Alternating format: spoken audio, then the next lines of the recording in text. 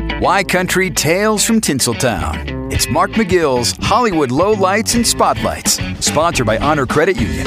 Come be part of it. Valentine's Day celebrations can be tough for a lot of people. Tom Brady and his ex-wife Giselle look like they had their own plans this year with some pretty specific messages.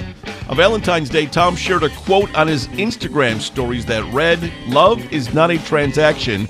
It is a certain exuberance and sweetness of your emotion." Meanwhile, his ex-wife Giselle also celebrated Valentine's Day by sharing photos of herself snuggling with her dog, saying, "I am convinced they are all little angels on earth. Happy Valentine's Day to all."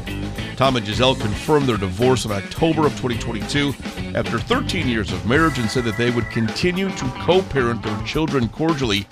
They have reportedly remained on good terms since their split.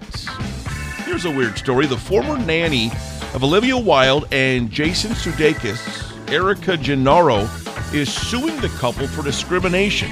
She claims that they terminated her employment due to mental health issues.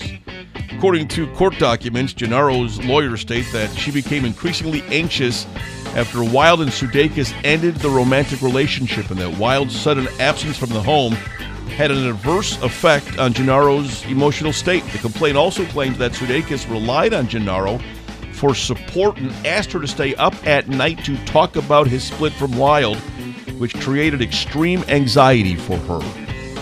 Gennaro believes that she was terminated because of her disability of anxiety and depression and is seeking damages including lost earnings and reimbursement of legal fees. The couple has denied the allegations. And Britney Spears is looking to sell her Calabasas, California mansion after buying it just 6 months ago for $11.8 million. The singer bought the home to be closer to her children, Sean Preston and Jaden James, but says the home does not offer enough privacy.